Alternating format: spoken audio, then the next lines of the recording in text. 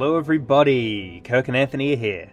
Hey there, guys! Welcome back to the Grund podcast. Kirk, what are we doing here? Well, the return episode that we did a month or so ago, we obviously had a very specific topic to discuss that day. We talked about the DC fandom. That was a long episode because it was a very long event, I guess.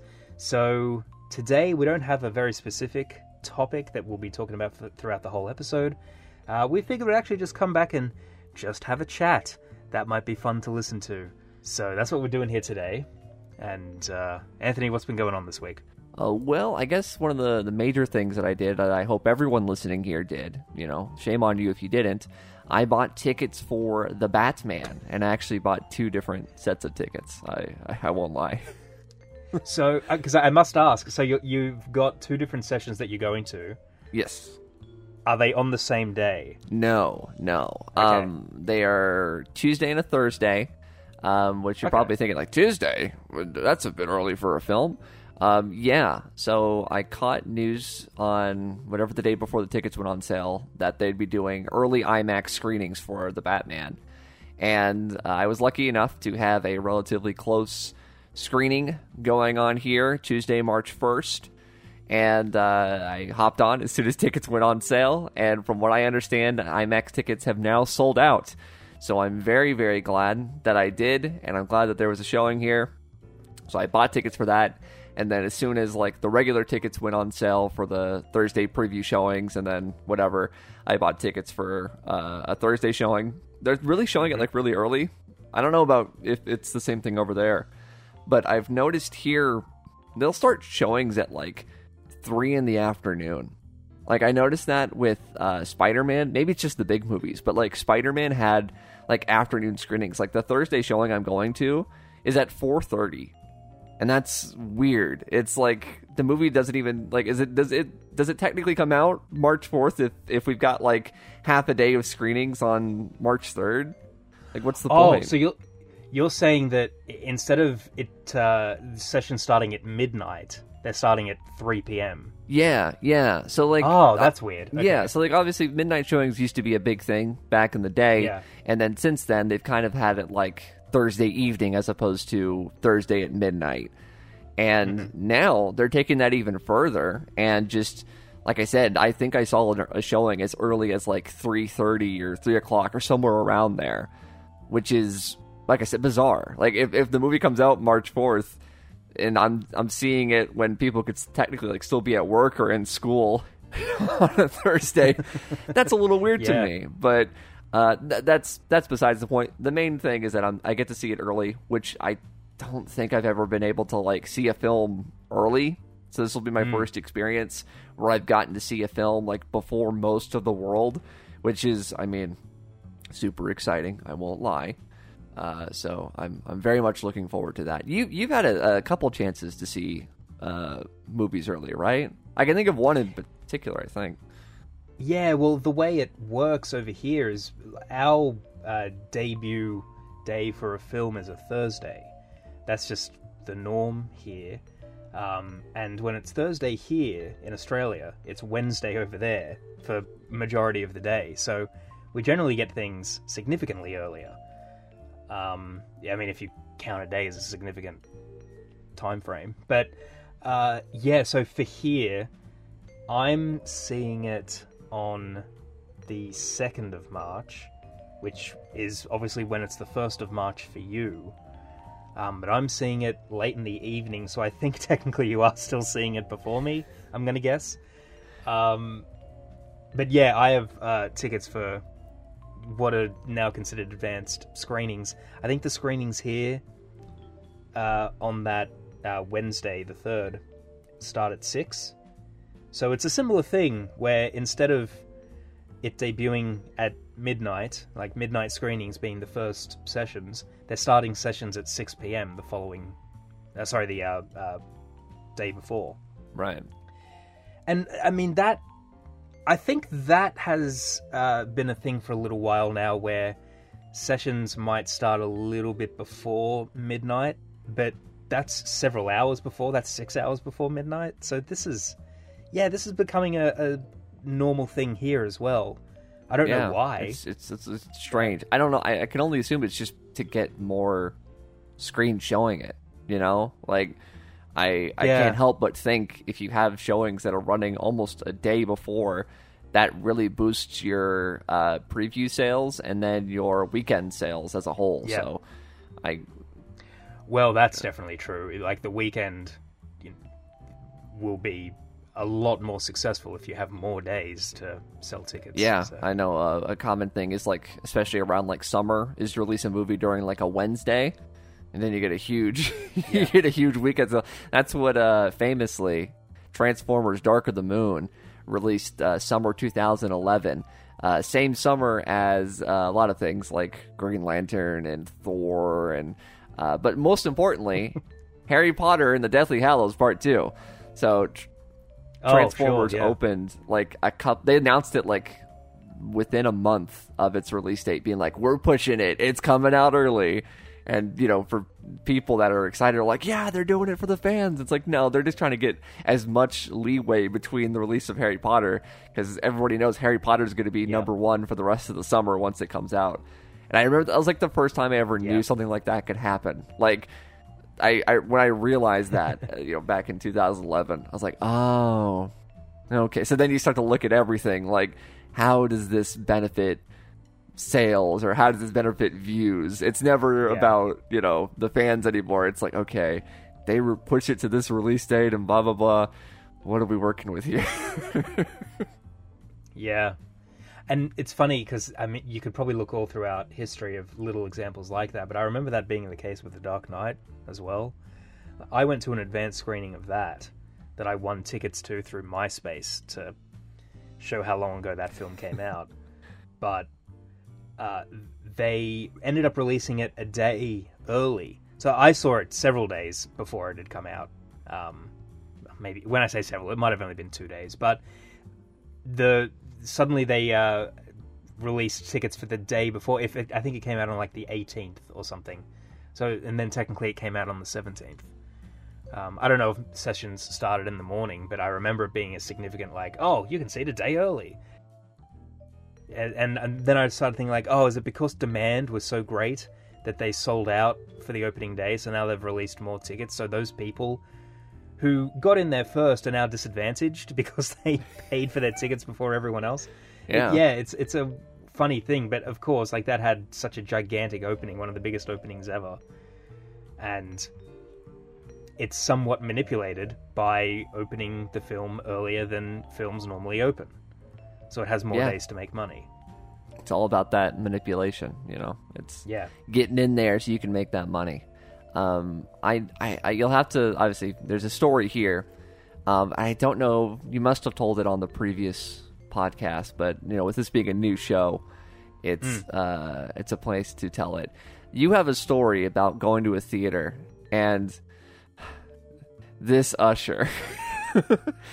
Was it one of the? I believe the story involves one of the Star Trek films, like a premiere for one of the Star Trek films. Yes. It was 2013. It was weirdly the day that Iron Man 3 opened. Like, talking about superhero movies and everything. My friends and I, the cinema that we'll go to, it's a well-known cinema here in Sydney. It's in the heart of the central business district. We were going to I think, maybe the midnight screening of Iron Man 3, and they were going to be showing, as a special attraction, The Avengers, which had come out the year before. And we thought, oh, that'll be fun. Watch The Avengers and then, watch the following film. And so we get to the cinema and we just see a giant crowd. Well, what's going on? And they had the world premiere, or maybe it's just the Australian premiere, but they had the premiere of Star Trek Into Darkness going on. And, I mean, it was a giant crowd, but I managed to just, like, stand in the middle of the press and was, like, almost face-to-face with Carl Urban at one point. That's how it goes down here, I guess. But, they had a red carpet and everything, and I think it was like Carl Urban, Chris Pine, and Zachary Quinto were there. I think they were, and maybe J.J. Abrams was also there. And this was around the time that J.J. Abrams had been announced for Star Wars. Right. And I remember being about to cross the road, standing at the crossing, and these people were having a conversation next to me, talking about how, oh man, did you hear that they're going to cross over Star Wars and Star Trek? They're going to cross them over. Okay. Like, and maybe people won't remember this, but that was a thing that was discussed online at the time of the likelihood of that because J.J. Abrams was doing both. Right. Which now sounds completely ludicrous. But, you know, every major movie has some random rumor at some point, especially franchise movies. You look at any one of the Marvel films, and, you know, until Captain Marvel, the Skrulls were rumored to show up in, like, 10 of them. Yeah, I mean, that's kind of the thing, is we, comic book fans online, past, present, and future, will always just guess whatever hasn't been done yet, and what is the most possible known thing. So until Galactus comes out, you know, Galactus is going to be the top of people's lists. It's why Mephisto was, like, mentioned all throughout 2021. It's just what people know. And, yeah, I guess if that's just like, we don't know what the future holds. Star Trek and Star Wars by same guy? What the heck? And, of course, like, any person who stops and actually thinks about this for 5 seconds realizes, one franchise is owned by one studio, the other is owned by another. They just happen to have someone that works for, you know, for both. Like, that doesn't mean that they're crossing over two giant franchises. Yeah. And also, the way to bring back Star Wars by having them cross over with Star Trek, I mean, it's, like I said, it's completely ludicrous, but, you know, I remember hearing that, and that's just stuck with me. But, so we go into the cinema, we get our ticket for Avengers printed off, and we go to, let's say it's Cinema 3, so we go and sit down in Cinema 3, and we're watching the trailers, and then Olympus Has Fallen started. And we realized this is not Avengers. Aaron Eckhart's in this. So dead giveaway. So we left, and we spoke to an attendant or whatever. And we were the only ones who left. So we thought, they've just printed the wrong cinema number, or they've changed it since we printed our ticket or something. Me and my two friends. So we're told, no, you're actually in Cinema 12. So we go upstairs, and we start opening the door to Cinema 12, and then a security man stops us. Goes, "What are you doing?" He said, we're here to see the Avengers. And he goes, "You can't go in there. The Star Trek premiere is going on in there." And so, I mean, we nearly crashed the Star Trek Into Darkness premiere, which, like, is hilarious to think of, you know, suddenly the doors open and light comes into the cinema, and like J.J. Abrams and the Paramount executives and, you know, Chris Pine all turn around and see us. Like just the odds of all of that happening is funny to me. Yeah, local Australian ruined Star Trek premiere.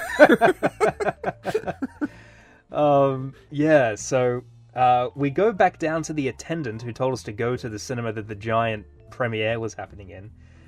And suddenly we realize this person is surrounded by other people because everyone else has finally left the session of Olympus Has Fallen. It took them just a minute longer. It took them a minute longer than us. Yeah. Maybe they thought it was like an extended preview. I don't know. But so they go, okay, go back into cinema. What did I say originally? Cinema 4 or something. Go back into there, and we'll show the movie. Okay. So we're sitting there, and like 15 minutes pass, and I had that thought of, have they forgotten that they organized this? And then in walks an usher, and he walks, like the entrance to the cinema is at the back of the cinema, so he walks down, he walks past every single seat, every single person sitting in there. Not like it was packed like a big time screening or something, but there's enough people in there that every single person is looking at him. All the conversations stop because they know we're about to get some news, because no usher walks to the front of the cinema to address anyone with good news. And he says, that, sorry everybody, we're unable to show the Avengers tonight. What we will be doing, though, is giving you a free pass, and if you want to see any session in addition to that free pass, if you want to see any session that's going on today that there are tickets available for, you're more than welcome to go in. So, I mean, look, it was shitty that they had organised a screening of something and then forgot about it or screwed it up or whatever, but they at least tried to compensate in a decent manner.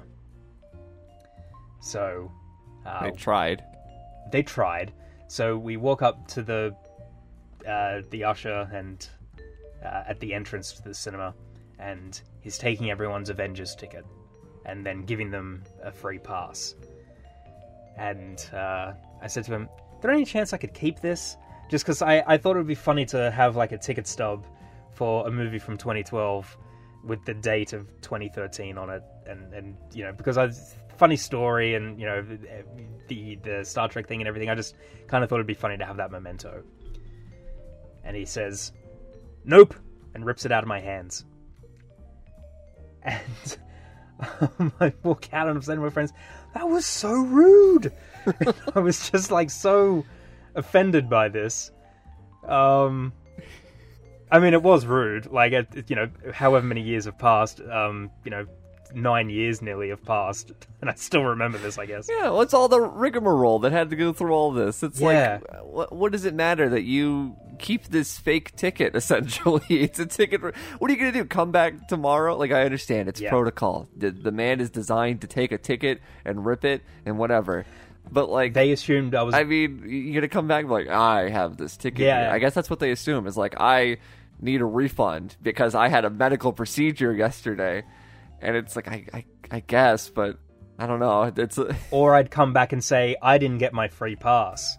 And they'll go, oh, yep, here's evidence. Yeah, you get all these free passes. Yeah, so I understand the protocol, but then you just go, nah, sorry, I have to take it because we can't. Then you just explain it, you know, like a normal person. He's a busy night. I'm sure behind the scenes, J.J. Abrams or somebody was like a real dick to him, you know. It's like a classic sort of TV or movie scenario where like he is like running this place and he's like really excited because all this like big celebrity stuff is going to get a lot of business here, but no one's paying him any attention, and so he took it out on this this young Marvel fan. Yeah, because I guess. Yeah, big night, big premiere. Also, you know, midnight screening of a real big movie. It's a busy night for a usually busy cinema anyway. It's stuck with me. It's funny the things that, like, vividly you remember. Well, hopefully they don't forget to show the Batman when I go to the IMAX screening there. So well, hopefully. I can hopefully look forward to watching that. It's funny. I've noticed... superhero films, speaking of, have been in the news a little bit recently. Oh, have they? Was it Steven Soderbergh had something to say? So I've watched Soderbergh's new movie, Kimmy, with Zoe Kravitz. That's on HBO Max, and it's only on HBO Max. I think it's exclusive to that. And I liked it. I enjoyed it. But I think Soderbergh was saying that no one ever has sex in those superhero movies. There's no fucking is what he said specifically, that there's a world with no fucking. He doesn't know how to direct people in that world per se. This is actually something that I think is kind of interesting though. So in The Dark Knight Rises, is Talia the first person that Bruce Wayne had sex with? Right. This is an old... This conversation at this point is nearly a decade old. Yes. Like this year, later this summer, it'll be a decade-old conversation that people true. have been having about this Bruce Wayne. Because obviously, it's Bruce leaves to do God knows what. You know, maybe you got a little lonely being a criminal in China. Who knows? And obviously he had eyes for Rachel Dawes. So he's pretty... fixated on that, even though he walked around with beautiful women and stole ballet dancers and whatnot. Alfred, as we know, was the one involved in that situation, not Bruce Wayne. Bruce Wayne was faking it so that he could get on a... Alfred had sex with all the ballerinas? He could get on a plane. Yeah, because, he says, and this is sort of digging into the psychosis of these Batman characters. He mentions, what is the words for put on your own bloody sunscreen. Mm. But you notice Alfred smiles very, sort of like joyfully. He's a bit of a whimsical man, that Alfred Pennyworth. And you see him after that go towards the women, and they're giggling, and he seems happy. And who knows? Maybe according to the Pennyworth TV show that is canonical to the DC universe in some shape or form, we know he fucks in that. So could this Alfred have fucked a boatload of women? Yeah, that possibly. That Pennyworth show has Alfred had sex with the Queen. Yes. So if Alfred could have sex with the Queen, I don't see how Alfred could. So Batman definitely lost his virginity to Talia al Ghul in front of a fireplace while Alfred was not present. It took Alfred getting out of the house in order for Bruce Wayne to finally get some. And that's just the truth. So Bruce, in Batman Begins, he turns 30. It's his 30th birthday party. Yes. And he was gone 7 years, so he was 23 when he ran away. He was away at college. You don't think he was too angry? Because is that the thing? Is he so angry that he doesn't have sex ever? Is that do you think that's literally it's possible? The thing? I imagine from the ages of 10 to 23, he was working up the courage to buy a gun, and then he did. That was his whole life. So when he says, what college does he say he goes to? Is it Princeton or something? I just know that he talks about, he doesn't talk about it fondly. I like it fine. They just don't feel the same way. Yeah, because they want sex and he doesn't. He wants gun to kill Joe Chill. Okay, if we actually look at this through some of the other Batmans, there's that random woman that Ben Affleck wakes up with. Yeah. In Batman vs Superman, Kilmer, you got to assume that his Bruce and Nicole Kidman, Chase Meridian, they eventually, maybe that's why they broke up, and that's why she's not in Batman and Robin. With Keaton, I can't help, and especially in terms of going down on a woman, in my head, I picture it like the scene in which he's trying to tell Vicky Vale that he's Batman. I imagine Keaton pacing back and forth. He's he's doing stuff with his hands, and he's starting sentences over.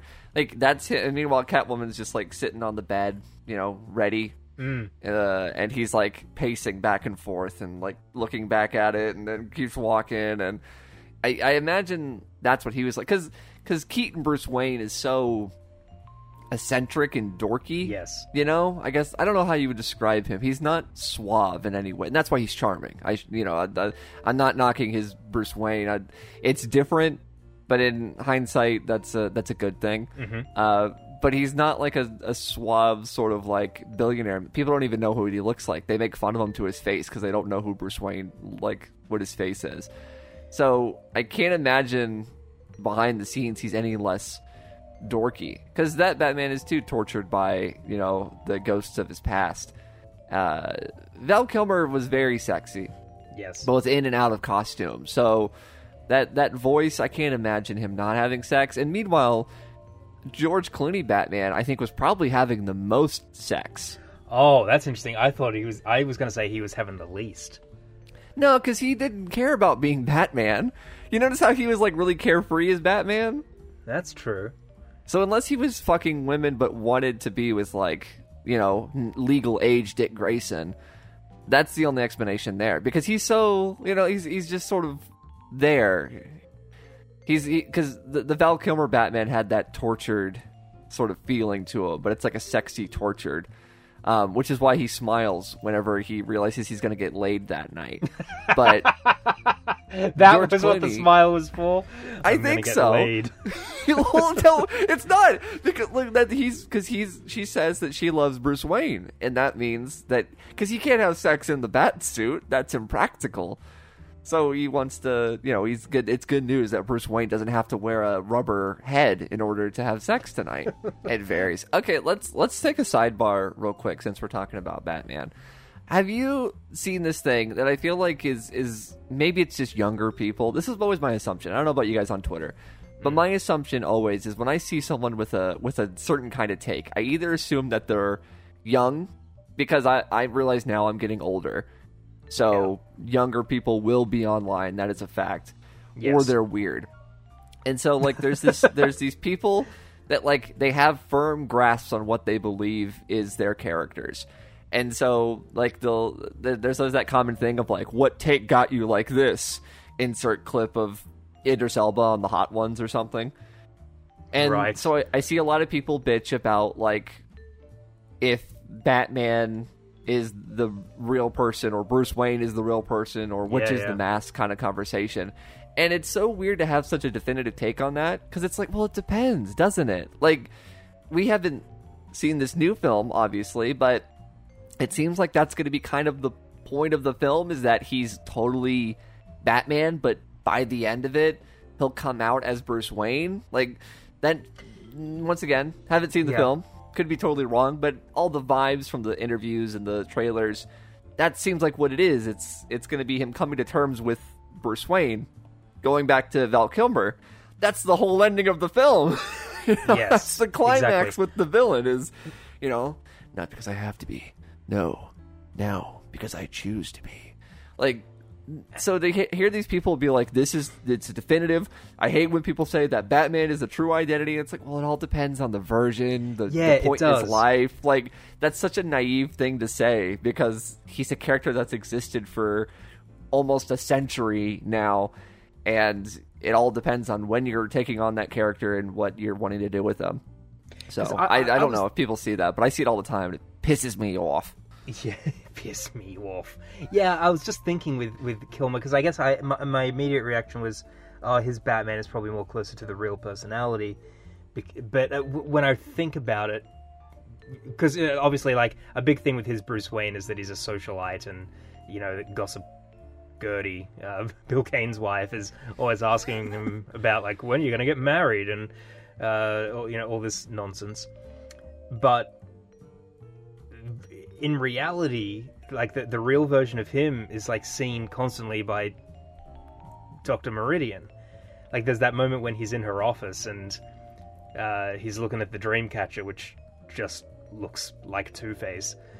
And that's what should have been the follow-up line, because he says they got a thing for bats. He should have got a thing for Two-Face, huh? Yeah. She says that he's not exactly what he seems.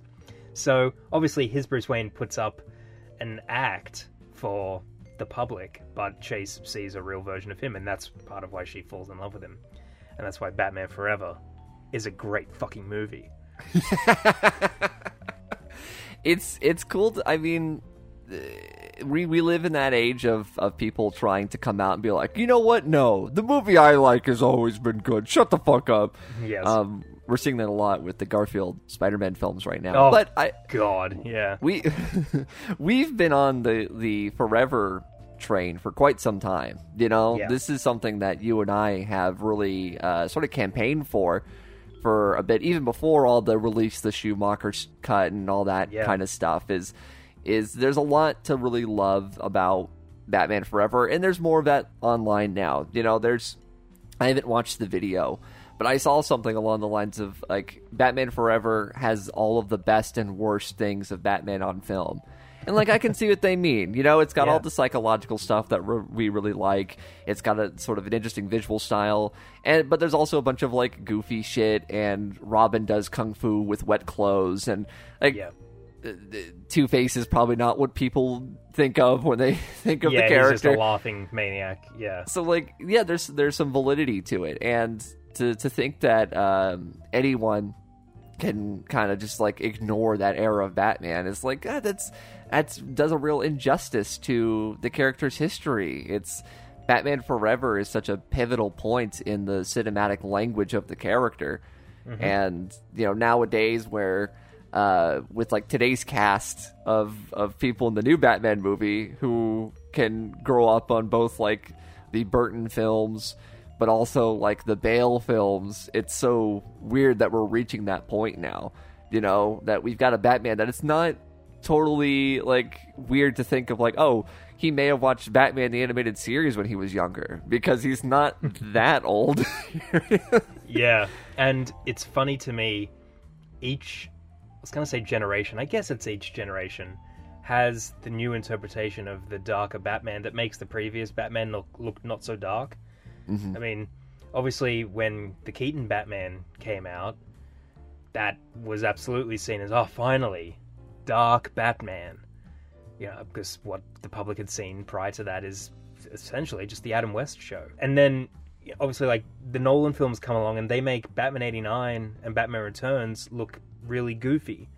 Like, you know, the Joker dancing around to Prince and, you know, Penguin saying, just the pussy I've been looking for, and all this stuff. Like, that seems really, really silly in comparison to The Dark Knight. And then you have this new Robert Pattinson Batman, and obviously we have not seen the film yet, but that seems to be a lot sort of grimier, you know, both literally and tonally, than what Nolan had done. Like, Nolan's Batman now seems a lot more sort of clean as compared to what this one does. And like, part of it is what the influence was on each of the films. Like, Nolan was clearly influenced by Michael Mann and Heat specifically, and this is inspired by Fincher and Seven and Zodiac, things like that. So, which is a lot grimier than a Michael Mann film, a typical Michael Mann film. So yeah, it's interesting to me how each time we get like the new dark Batman, it does make the previous Batman look not as dark. It's funny to me. Yeah, exactly. This is sort of a thought, and it's fun. Last time we talked about the fandom, and we're just going to keep talking about DC stuff, because DC is still relevant, which is a good thing, I would argue. I was thinking about this a little bit today, and there's a deeper conversation here, but I just want to kind of bring up the idea of it. Obviously, with the current state of like Warner Brothers in DC, there's a lot of need from like the Snyder fans to sort of reject anything current DC that doesn't line up with what they're interested in. Yeah. And, you know, if you don't want to see the new Flash movie, that's fine. You know, that's okay. But this has become like a sort of a difficult thing to talk about, because both sides are doing it. You know, I see people that are excited for the new Batman movie. All they do is shit on the old, you know, the Ben Affleck era Batman, when there's a lot to like about the Ben Affleck Batman, you know, especially in BVS in terms of the Bruce Wayne character and what he does with it. So I guess the ultimate question here is, tonally, not story, but tonally, if they were to have done a Batman movie with Ben Affleck that tonally looked like this Batman movie, would you not be excited for it? And for me, the answer is like, yeah. Like, this is a Batman movie that I want to see. Obviously, they're going with something very specific. Like I said, this year 2 idea, very grounded, this serial killer Riddler, very specific. But in terms of, like, a dark, gritty detective Batman, I don't love it just because it's not Ben Affleck or that it's not in the Snyderverse. Yeah. I like it because that's Batman. So if they had done, you know, a movie like that with Ben Affleck, it's like, I would be interested as well. If it looked as good as this, that's fine, because I like the character. I'm not addicted to one particular actor or another. I like Batman, and this looks like a Batman movie. So that's the sort of question to you is, do you think you'd be excited for this if this was, instead of year 2, year 22 with Ben Affleck Batman? I guess I would. I suppose my fear is because so much of the Ben Affleck Batman gets kind of ruined by how he's kind of a heartless murderer as well. And I just don't care for that version of Batman, whereas this Batman that Pattinson's playing, clearly, you know, he might kill somebody in this movie. I don't know that for sure that he won't, but that is clearly going to be part of the character. You know, the effects of that, at least, if he were to. So, yeah, I guess, I don't know. I don't know if I'd be as excited, truthfully. And part of my worry with anything set in this DC universe that Snyder started is that we're going to get references to other stuff, and I just don't care about any of that. So, truthfully, I would not be as excited. I think because this is a wholly original, self-contained take, I'm significantly more excited than I would be if this was just part of the DC EU, whatever they called it. I guess it was never officially called that, but yeah. That's fair. That's fair. Yeah. But I mean, I would be excited for it, like, definitely. Like, I was technically excited for Batman versus Superman. Even though Man of Steel was what it was. Yeah, like, because I was really keen to see that version of Batman and what Affleck was going to do. Unfortunately he looked like Bat Thumb, but... True. I guess in terms of the stuff that is connected, we alluded to it earlier, but DC recently released sort of a year trailer. It's a minute of footage for the new films coming out this year, which is weird because I think Aquaman is set for December, but I think Batgirl is still scheduled for this year, even though they're still filming. And obviously they're still filming, so they can't show anything. But it's funny that Aquaman's scheduled for the end of the year, but Batgirl's somewhere in there. But they didn't show anything for Batgirl because they can't. they can't, and it's also not a cinema release. It's just an HBO Max one. So I guess this was, which again kind of hurts the HBO Max marketing strategy of saying that this is below these films. But I think it was more a trailer because I assume it's got something to do with the Super Bowl. This 1 minute spot that they put together. Yeah, the Super Bowl for like a few years now has been doing this thing where they just release the ads before the Super Bowl, which is like, what's the point of the tuning into this? Like, obviously for the game, but if you're trying to get eyes on your ads, why would I wait through the Super Bowl to watch your ad? Like, this is completely off the beaten path, but they did some sort of cringy, like, Austin Powers, like, commercial. Did you see that? I did.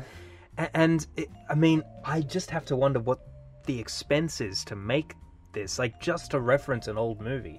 Because Mike Myers did this a couple of years ago, like, with Wayne's World as well. There was a Wayne's World-themed Super Bowl ad. Obviously, the Super Bowl ads are a big deal, and they get big budgets, more so than other ad campaigns would get. But to recreate a movie, you have to pay for the rights to the characters, I would imagine, to borrow them. You've got to pay for all of the actors. You got to get set decorators and costume people, and so expensive for a 30-second joke. Yeah.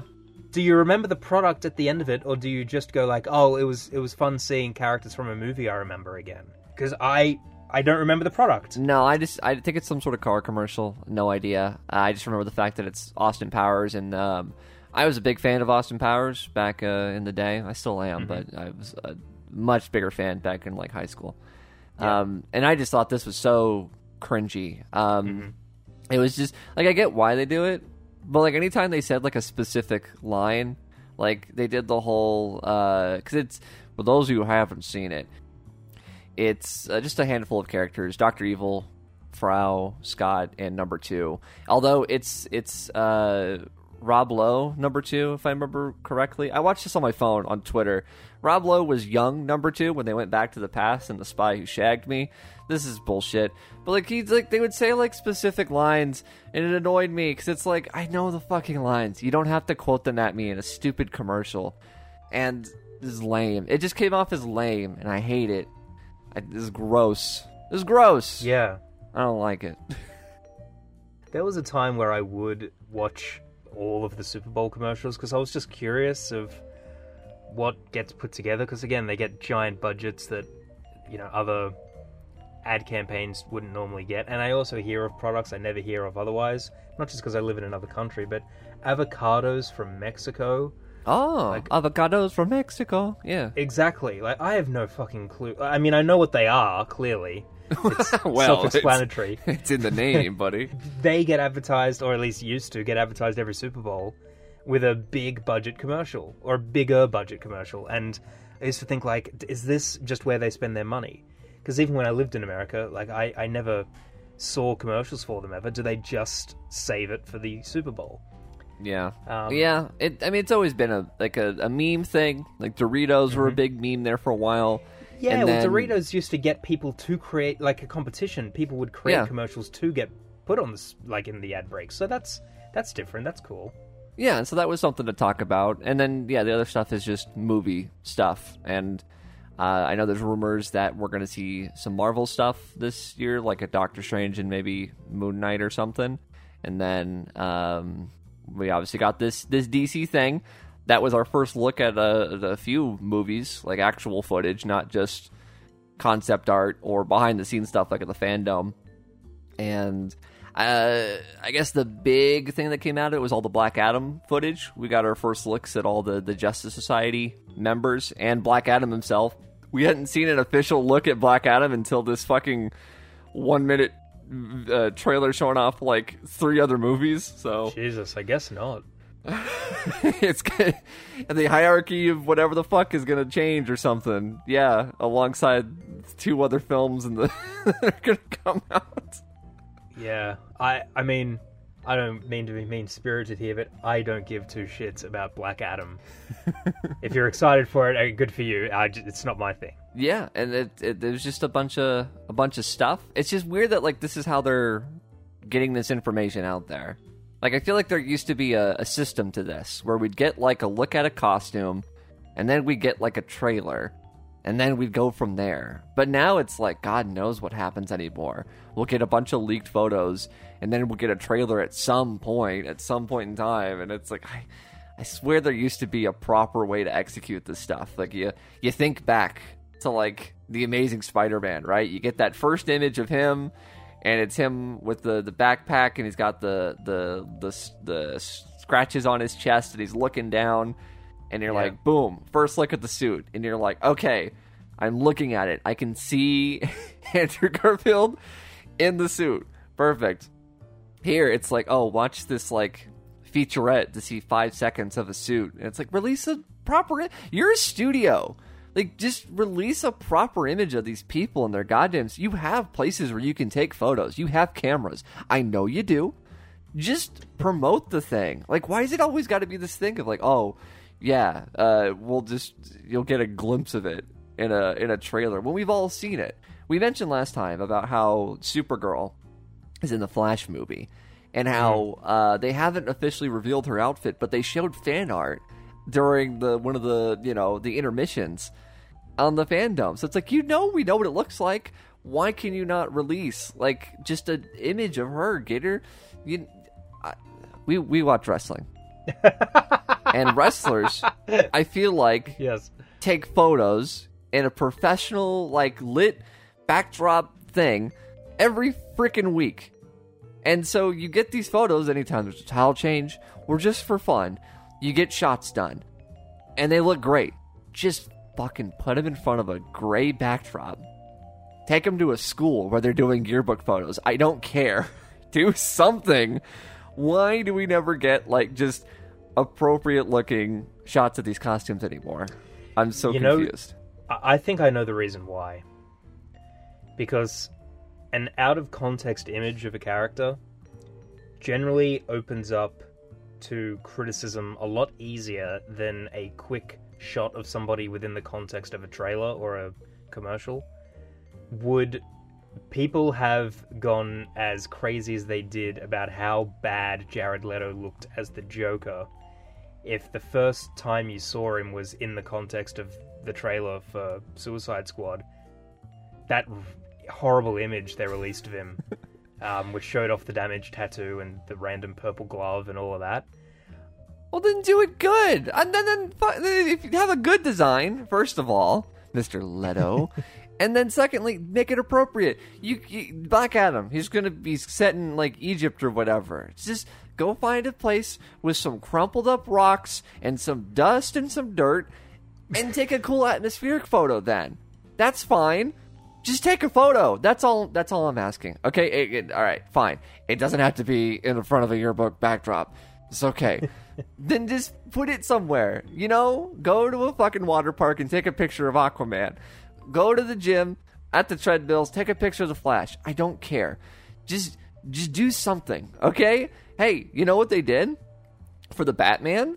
What did they do? They fucking released footage that was atmospheric and teased the tone, the suit, the music, everything. Do that. I mean, why is that hard? I don't disagree. Zack Snyder did it. Remember when he released the picture of Ben Affleck next to the Batmobile? It was great. That's true. He could do it. That numbskull. Yeah, look, I don't disagree. I guess maybe this way creates more chatter online because I don't know. Maybe like some marketing whatever has probably told them to do it this way. They wouldn't be doing this at random. So maybe it's because they think, oh, the activity is up 200% on Twitter if you don't release an image beforehand of Dr. Fate. Like, maybe that's all it is. I don't know. I don't know what it is. They wouldn't be doing this for no reason. There must be a reason. Someone's told them to do it. Aquaman, right? Didn't James Wan post a picture of Aquaman's navy blue outfit? Did he? I think he did. I'm just saying, well, guys, give me a little something. And, you know, if you're worried about the costume looking weird, then you shouldn't have made it look weird, you know? Like, you don't want Flash's weird new cowl where the sides of the helmet look like his face is, like, trapped in a square. Then you shouldn't have made it look like his face was trapped in a square from the beginning. That's not my fault. That's the costume designer. But, yeah, I love I guess while we're on, I love the Pattinson outfit so much. Like, I know some people have an issue with it, especially since like the Affleck one like felt like a big muscular spandex outfit, you know. We've talked about that suit before. He kind of looks it's a bit too puffy coat for my taste, and I've always hated the sort of Dark Knight Returns big fat bat symbol. I always laughed seeing the bat signal with the Ben Affleck Batman logo, because I'm like, how are you seeing that in the sky? That's just going to be a brick.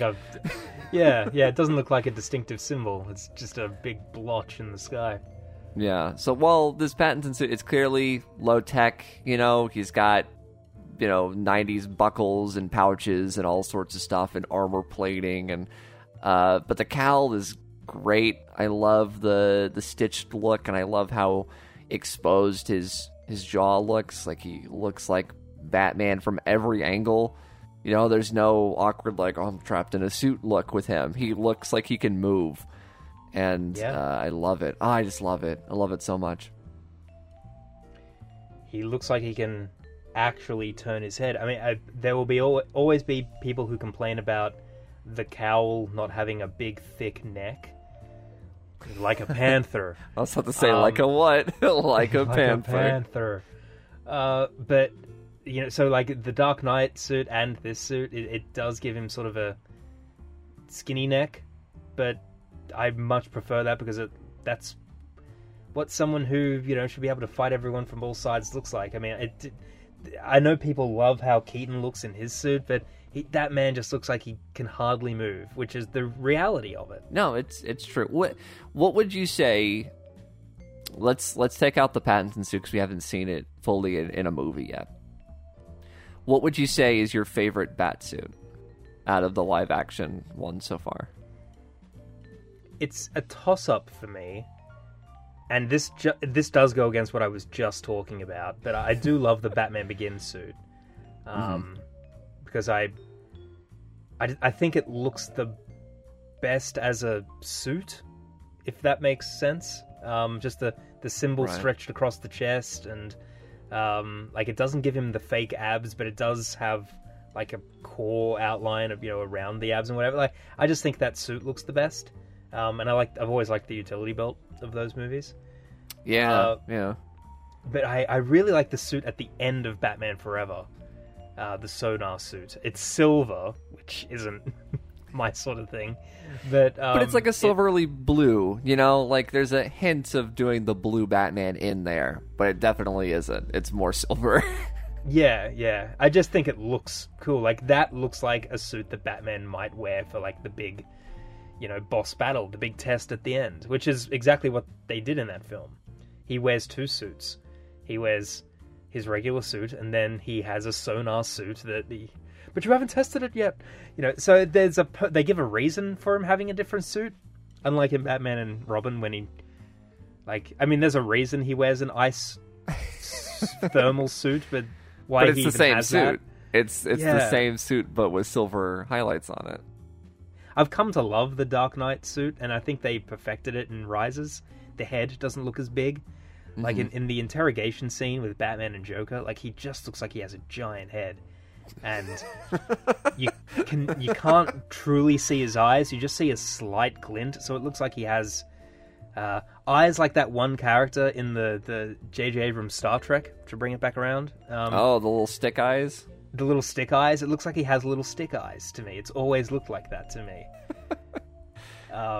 Just a black void and just 2 little shiny dots are in there. But I think it looks better in Rises, for what it's worth. What about you? Well, I've already dissed the Affleck suits. I think it's hard because there's things I like better about Affleck's suit in Justice League, but there's also things I don't. Where he has little patches on that suit. He's got patches on where his abs are, and just random squares on the arms. And I don't really but I think the cowl looks better in that film than the other one. Yeah, I love the Begins suit more than for me, the problem with the Dark Knight suit, while I think it totally fits for the film, I've always hated what it does to the logo. I hate that, even though they finally... It indents? Yeah, you can't see it. That's a problem for me, is that you don't see the Bat logo. I mean, it's always kind of been weird that the Begins movie doesn't have the logo on the chest that is the logo of the film. Yeah. But you could argue that Keaton's Batman also technically has that problem, because the logo on his suit is not the logo for the movie that would then go on to be used in Returns. So that has never made any sense to me. Why does it has that little, it comes out into a spike, the bottom of the symbol on his suit, but that is not what's all throughout the marketing campaign. That poster is iconic. Why? It's never made sense to me. I don't get it. Yeah, it's weird. It's weird. The Keaton suit, the first one, I know it's everyone's favorite. It's iconic. I will always think that the Return suit is just an improvement on the 89 suit, so I prefer the Return suit. It's sleeker, it's cleaner, it doesn't have the rubber muscle problem because they went for a Art Deco motif, and I prefer the logo overall as well. It's just a lot more clean. But Begins, I guess, has to be my favorite. It feels more appropriate for what he's going for. It has that clear League of Shadows influence, as well as the idea that he's applying those teachings into becoming this symbol, and the fact that we see everything that goes into it in terms of, what pieces go where and why he has it, and the cape and everything. This is one of the very few times where he doesn't have the sort of sleek cape, where it looks more like just dark cloth as opposed to that shiny sort of vinyl finish on it. Which is weird. So I've always kind of liked the Nolan films for having that on there. I guess Begins is my favorite. I like the Forever suits quite a bit. I'm not as big of a fan as the Sonar suit as you are. I like it in the film, but it's not one of my favorites, I'd say. And then I think conceptually, not for a general suit, but conceptually, I don't know, something about the black on black for the Clooney logo is kind of neat. If that suit didn't have the nipples, people would love that suit, because it's just like a trimmed down, cleaned up Keaton Batman suit. It's just a black Batman suit with the circle logo, and it has a new cape system where it clips in, which is a little weird. I don't think I like that. But something about a black logo, the oval logo, but without the yellow entirely, is a little weird. And I kind of like it just for a stylistic choice. But it's weird. I will say that. And it doesn't fit the character at all when you think about it. Like, he should be the brightest of Batman, and he's got the most blackest of outfits. Well, see, to me, his suit is blue. It's a shinier blue, yeah. But his suit is really shiny blue, whereas to me the Sonar suit is just straight up silver. Right. But I mean, then it's funny looking at image here of the suit he wears at the end. Yeah, it's got all those random patches of silver everywhere. It is a different suit because the logo stretches across the chest in that second suit, which I does it not on the, like, because the Arctic suit, whatever you want to call it, at the end of Batman Robin is the Sonar suit, but silver. With silver highlights, yes, I should say. Sorry, I see what you're saying. Yeah, that's the silver. It's the Sonar suit, just with stupid white patches all over it. So how do you feel about, like, the Sonar suit's cowl? Because it's got all that extra detail on it.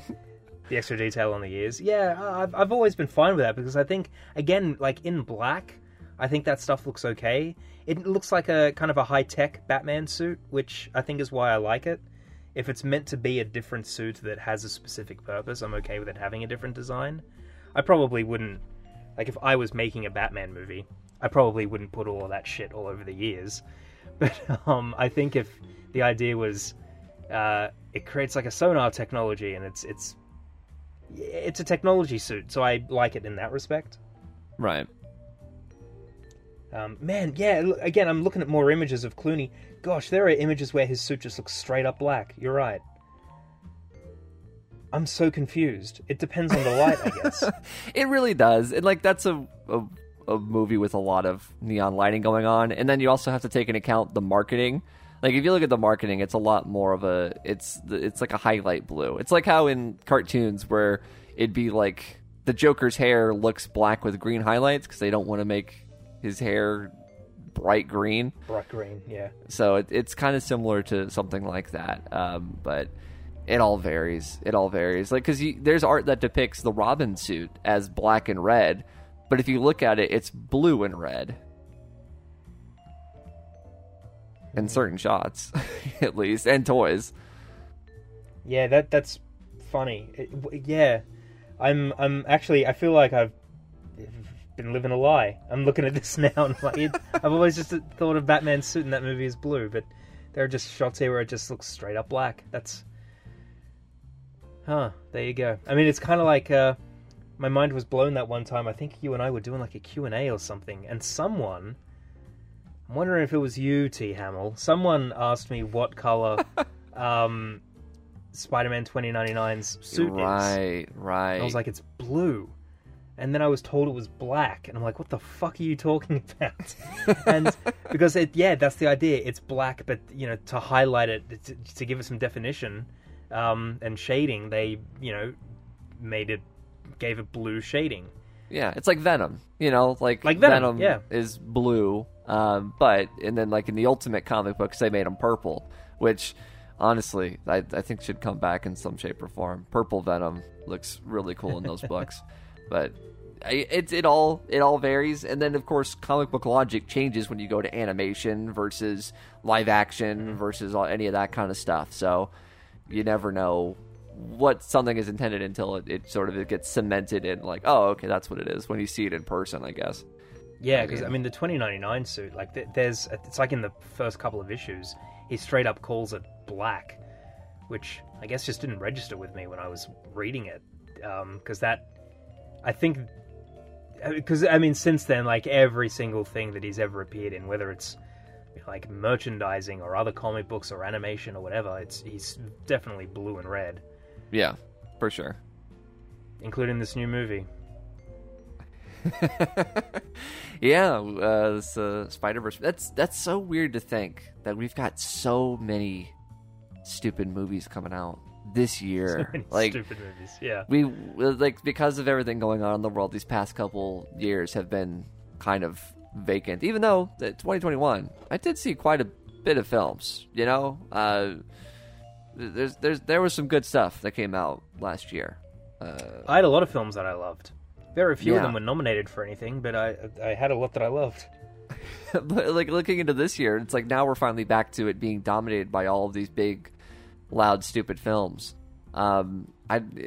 Forgive me if we made the comment on here or before we were talking, but like Marvel had several films last year, and other than Spider-Man, of course, none of them have really stuck with me in any major way. And I mean, if you loved Eternals or Shang-Chi, more power to you. But like I saw Shang-Chi, enjoyed it, and I didn't think about it since. And then I didn't see Eternals, and Black Widow happened, but you know, people have their own opinions on Black Widow. It's just a Marvel movie that I think gets swept up in this big idea of like, oh, it's Black Widow, it should have been important. And it's like, it's just a Marvel movie, guys. Yeah, I think if anything, the shows were the big talking point this year that they made. Yeah, Spider-Man was a really big deal, and I don't think it should have been nominated for Best Picture. In some ways, I do understand the idea of maybe it should be thrown a bone by the High and Mighty Academy, since it kind of saved cinemas a little bit last year. But in terms of like excellence in filmmaking, it's lucky to get the nomination that it got. So that's my opinion. I mean, out of the films I saw, it didn't make my top 5. That's for sure. And I liked No Way Home. I did. Yeah. What how many films did I, because we'll do our plugs for our social medias or whatever at the end, but we're both on Letterboxd, and I don't do top 10s because I generally have more than 10 films that I like in a year. So what I do now is I just list my favorites. Doesn't matter how many there were. And right now I have 16 films. Spider-Man's not on there. That's just my feeling. In terms of, moments in film in the year, like, yes, there are moments in No Way Home that make that list. I think both Toby and Andrew were great, and Defoe was great. But no one's saying it's not culturally significant. Yeah. It's just saying that as a movie, it's not one of the best movies. That's all it's saying. That's really it. Well, let's see real quick. I wanna go over some stuff on Letterboxd. I think we're going to be wrapping up here soon, but sure. Let's talk about some films. Looking at my list, because if you go to my Letterboxd, Anthony Lantern, I do a sort of just a ranking, because I don't see 500 movies like my friend Kirk here. I just see a few. And I only mark the films that came out this year, even though I kind of broke my rule because I saw some films this past couple weeks. But looking at this list of the films that I saw, only 2 films I saw last year I truly hated. Everything else I was either okay with, liked, or loved. Like there's only 2 films. So that's pretty impressive, all things considered. Out of the 24 that I had listed here, 2 of them I never ever want to watch again. Can you guess what those 2 films are, Kirk? Well, one of them you watched with me was Sweet Home. Fuck, what's it called? Home Sweet Home Alone. No Sweet Home Alone. Yeah. Fuck that movie. That movie sucked. We did watch that together. Go check out our commentary video for it on Kirk's channel. What was the other one? It was a Warner Brothers film. Oh, the video game one. Mortal Kombat. Yes, I despised Mortal Kombat. I thought that movie sucked. So fucking bad. The fact that it's getting a sequel is insane to me. And listen here, this is. I hope you guys like me ranting about stuff, because this is the only place I get to do it. If I see any of you morons out there saying that The Miz, a 50-year-old loser, should be playing anyone in these movies, I will rain hellfire upon you. I will send in detectives. I will send in police. I will send everything into my power. Don't be saying that shit. I don't want to hear anything about a Mortal Kombat sequel, and I don't want The Miz in it, even if I'm seeing it or not. It's as simple as that. Well, that was like only just like 2 films last year. There's, like I said, there's other films that I was like, but those in particular. Well, what I normally do on my account is I do rank the films that I see throughout the year, but when I reached at the end of the year, I had almost 100 films, and then it becomes really hard to, like, what is truly the difference between ranking number 86 and 87, or 41 and 42? Like, is there a real big distinction? So what I do from there is it's a good tool to keep throughout the year, but then at the end of the year, I just, like, get rid of everything except for the ones that I really liked. So generally things that I rate 4 stars or above, I consider my favorites of the year. There are other good films in the year. Spider-Man I thought that was a good film. It wasn't one of my... I didn't rate it as highly as other films, though. So, but if I have a look at some films from last year that I truly hated... Space Jam 2, that was bad. All right, I didn't see Space Jam 2. Yeah. It's not as bad as Home Sweet Home Alone, but in some ways this was my least favorite movie of the year. Free Guy. All right. Yeah, those are 2 back-to-back films that people will fight you on, because it's like, oh, those are just turn off your brain, enjoy them. Fuck it's that. Like, I want to enjoy a movie, you know? Like, I agree. Listen, guys, full disclosure, I liked the Snake Eyes movie. I'm not saying it's good, but I liked it. I put that higher above all the Marvel films last year. Oh my god. All of them. So, it's okay. But when there are films that are so low to the ground, you just can't. You just can't act as if, like, oh, I liked that, 2-hour commercial. Why? Yeah. There are better bad films out there to enjoy. The Voyeurs. That movie with the girl that is in that show with Zendaya. Euphoria? What's yeah, people talk about that show. I don't know what it is, but I see people talk about it a lot. I know what it is. I have no interest. Sydney Sweeney. She's in this. Also, the guy from Detective Pikachu, speaking of great video game movies. Ryan Reynolds? Justice Smith. Oh, right. So I described this as Rear Window for Horny Dummies. Ooh. Oh, right. Yeah. Right, this movie. Okay, right. I hated that. Yeah, I saw a bunch of bad movies, but I saw a lot of good ones. So I would rather talk about the good movies, but sometimes it's more fun pointing out crap. There's a lot of crap, but you know what? You're right. We did see some good movies. It feels like so long ago because it was last year's Oscars. But Judas and the Black Messiah came out 2021. That was a fantastic film. And then some more recent stuff. Nightmare Alley, I thought was totally great.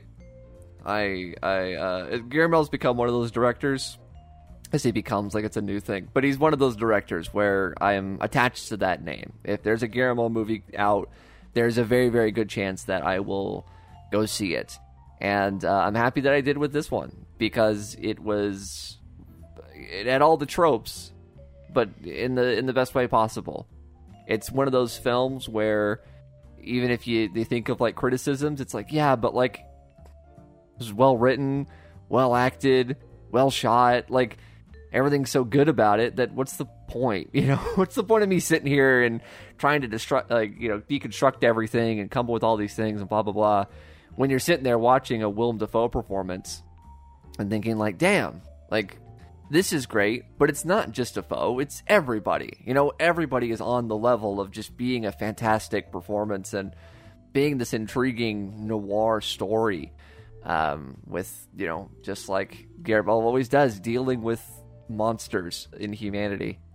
So I definitely recommend Nightmare Alley. It was a fantastic film. Yeah, I mean, I loved Judas and the Black Messiah. I loved Nightmare Alley. I loved Licorice Pizza. Fantastic film. Another Bradley Cooper. Yeah, is a genius. Yes.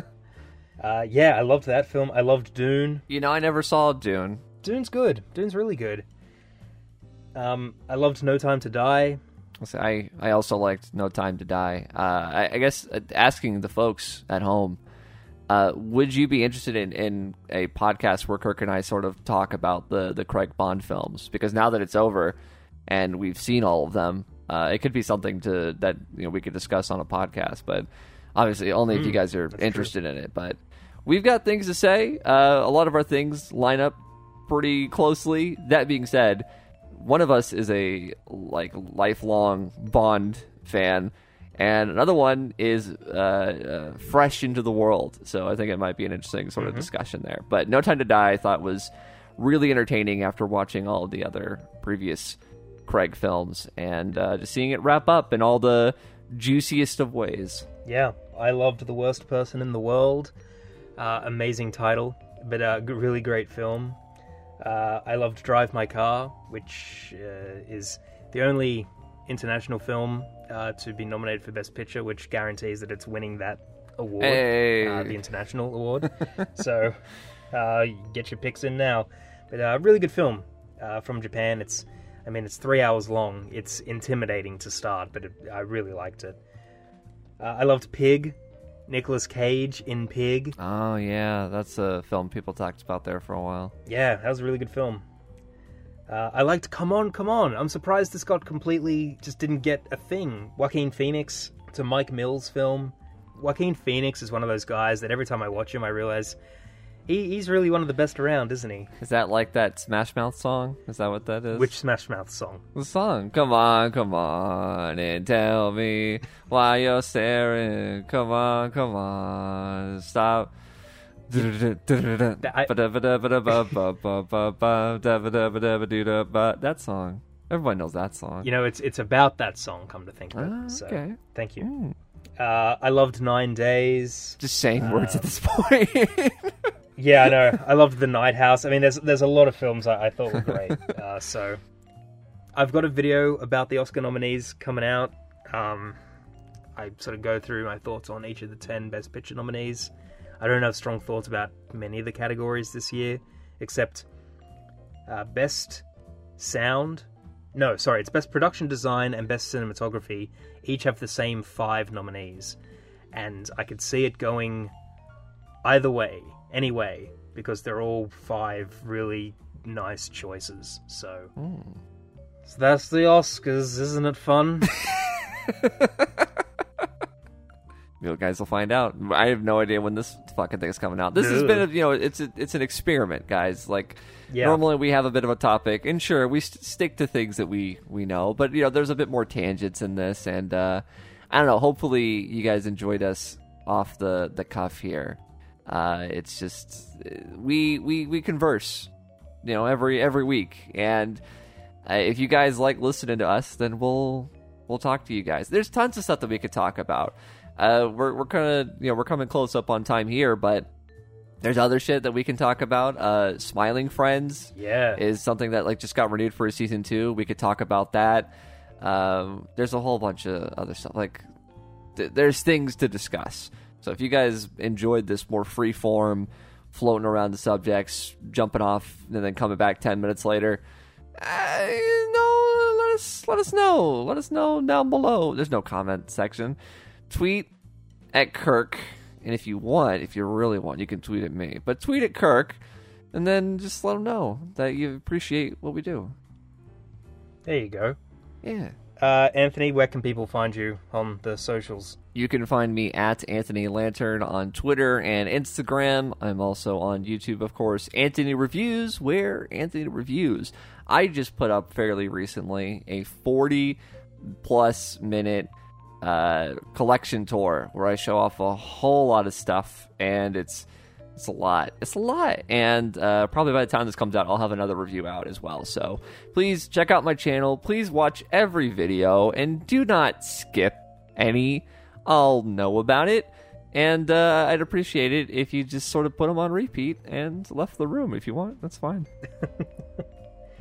That's cheating. I'm at Kirk Beatty on Twitter. I think I'm also the same on Letterboxd. I probably should have checked that. And I'm Shades at Night on YouTube. I assume you probably already know us from that if you're listening to this, but I talk about movies. I talk about the Oscars a bunch. I got 2 Oscars videos due to come out. One about what we just talked about this year's nominees, and the other about the 2014 ceremony. So enjoy that when it comes out. Thanks for watching, everybody. We'll talk to you again next time. I guess my song bitch is over. Oh, I forgot about the song. Well, sing us a song. Well, I felt it appropriate to sing a little song from The Simpsons. Oh, okay.